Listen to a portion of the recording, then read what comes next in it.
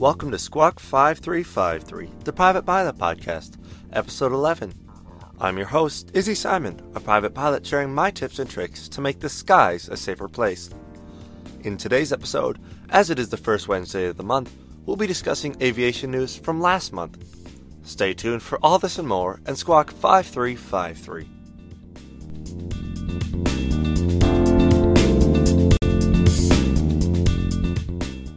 Our first story comes from GeneralAviationNews.com. Electric engine developer wins technology award. magniX, which develops electric propulsion systems for general aviation, has been selected to receive the Frost & Sullivan Technology Innovation Leadership Award for the year 2020. Abhigayan Tathagat, a senior analyst at Frost & Sullivan, says that, quote, magniX has shown a sustainable and innovative approach to its technology and application diversity, as well as its superior technical capabilities that set it apart from the competition. He goes on to say that, with its overall strong performance, magniX has impressive client relationships and installations with leading fleet operations and aircraft manufacturers, demonstrating its reliability. It has been almost a year since the magniX-powered E-Caravan, an adaptation of the Cessna Caravan, took flight. Roy Ganzarski, CEO of magniX, says that, quote, at magniX, we are grateful that our vision to change how the world views transportation significant milestones despite a turbulent year. We are honored by this recognition from Frost & Sullivan, and we are more motivated than ever to transform the commercial aviation landscape to a more sustainable one, without compromise. As a society, we are becoming more and more conscientious of our environmental impact. Electric engines are truly the engines of the future, and magniX has long been ahead of the curve. Although not commonplace in general aviation or commercial aviation yet, slowly this filtration into the system will have larger repercussions on our environment. Our next story follows this same theme of environmental conscientiousness. From aviationpros.com, Deloitte and Delta partnered to cut emissions with sustainable fuel. Quote, Delta Airlines struck an agreement for consulting from Deloitte to buy sustainable aviation fuel, part of an effort by the companies to reduce emissions and avoid government regulation, end quote.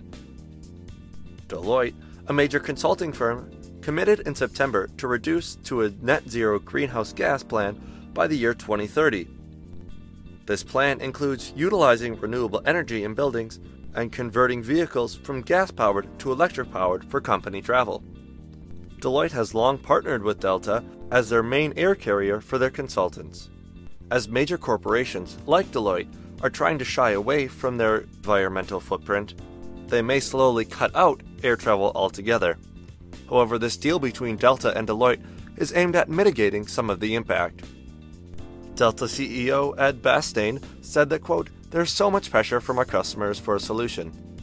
You hear the consultancies, the accounting firms, and the financial services and technology companies that are saying, hey airlines, you're a big part of my footprint, so I'm going to have to reduce my travel to offset my footprint, unless we can find a better answer together. Delta plans on partnering with renewable fuel maker Neste.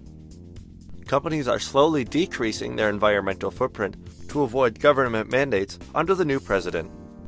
Delta last year committed $1 billion over 10 years to mitigate carbon emissions.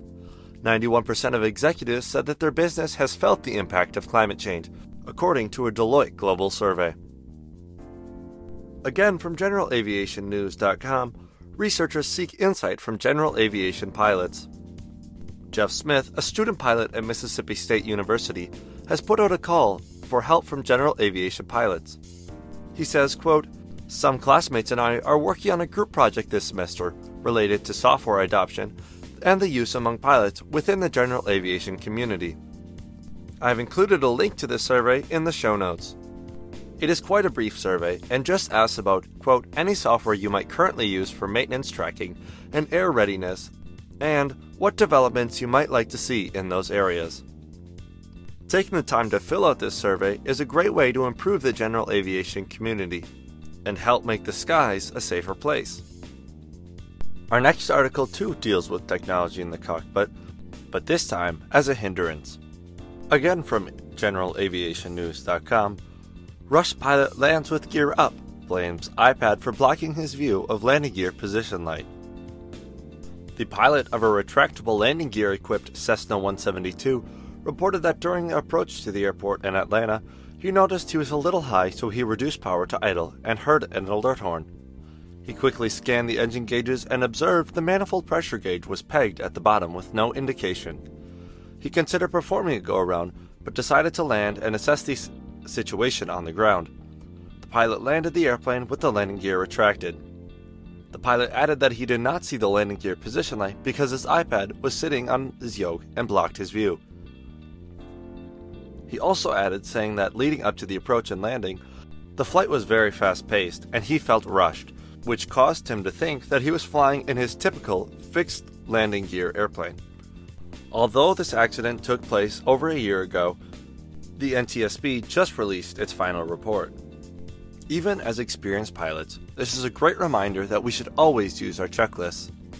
Checklists, although they seem rather mundane and useless if you're comfortable with an airplane, are a great way to make sure that you are checking all the necessary boxes and doing all the necessary steps to ensure a safe flight. The pilot in this case was flying an aircraft that he was unfamiliar with.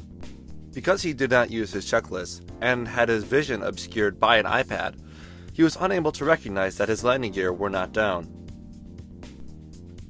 And finally, from FlyingMag.com, FAA plans $5.4 million fine on Boeing.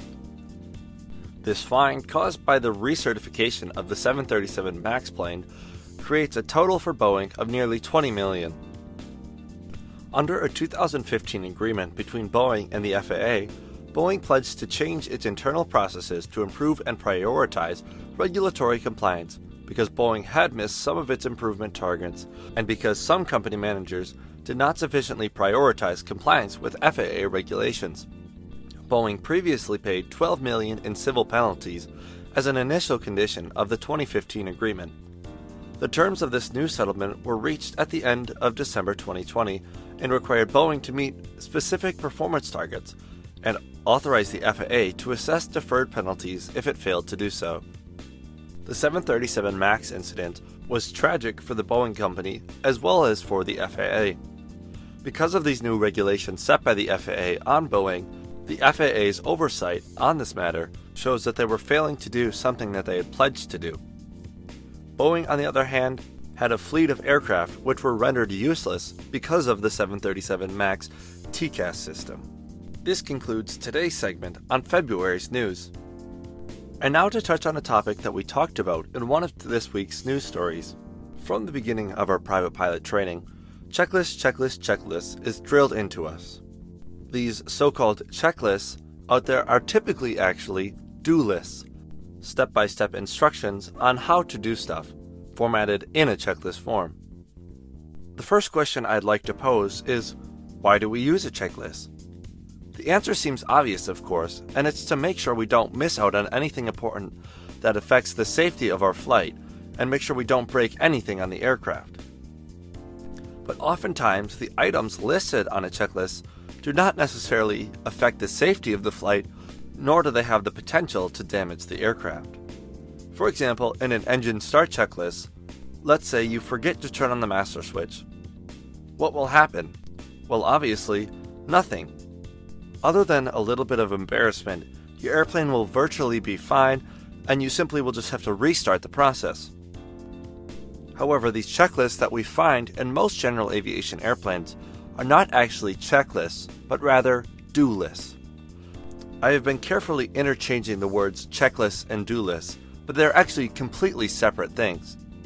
A do list is a list of things on which the list everything must be done. A checklist, however, is just an abridged version which gives the overarching themes and relies on the pilot's ability to perform basic functions of that aircraft. When using a checklist, pilots should only use the checklist to verify that things are getting done. The actual doing of these items should be done in a flow or a sequence program, usually done by muscle memory.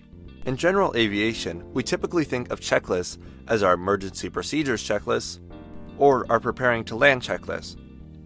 During these crucial stages of flight, we as pilots often don't have the time we need to pull out a do list and make sure that we're doing every step. We must just understand the flow of what we have to be doing. While a do list is effective in some stages of flight, like engine start, or when you reach your maximum cruise, checklists are often a much more efficient way. A do list is typically very long and wordy, and can include multiple pages of instructions. When we first begin our flight training, student pilots typically will use a do list just because they're unfamiliar with the procedures, and without the do list, certain tasks won't be getting done. As you advance through your flight training, however, to become a better pilot, you should set up a flow to accomplish tasks, which will help you perform them more efficiently. Finally, the last step I'd recommend is creating your own checklist. Take your airplane's POH and sit down. Take all the items of the checklist and group them together in parts that are similar in the position that they are in the airplane. Then consolidate your checklist. Instead of saying altimeter and attitude indicator, making sure that they are both reading correctly, just say flight instruments. Simplify your checklist as much as you think is appropriate for your level of experience and attention to detail. That being said, if you typically forget an item or find yourself unable to sequence items together, you can make an extra note of it by writing it in your condensed checklist. The process of creating your own checklist can be tedious and time-consuming, yet it pays off in the end. I've developed 2 checklists of my own, one for a standard 172 Skyhawk and one for a G1000 equipped Skyhawk. I have both of these laminated and can be interchangeably placed on my kneeboard. As I fly with these checklists, I slowly get rid of things I don't need and add things that I often find myself forgetting. This ultimately helps me become a safer pilot and make the skies a safer place.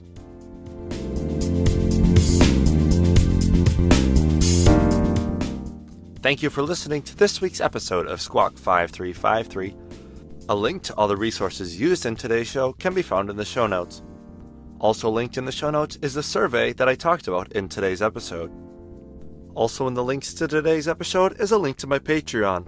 If you don't know, Patreon is a way to financially support this show. This show takes a lot of time out of my week to research, record, and edit. Your financial donation to this show would be much appreciated. If you haven't already, make sure to check out last week's episode on how to prepare for your private pilot check ride. Finally, please subscribe to this show on whatever platform you're using and share it with a friend who you think might enjoy the show as well.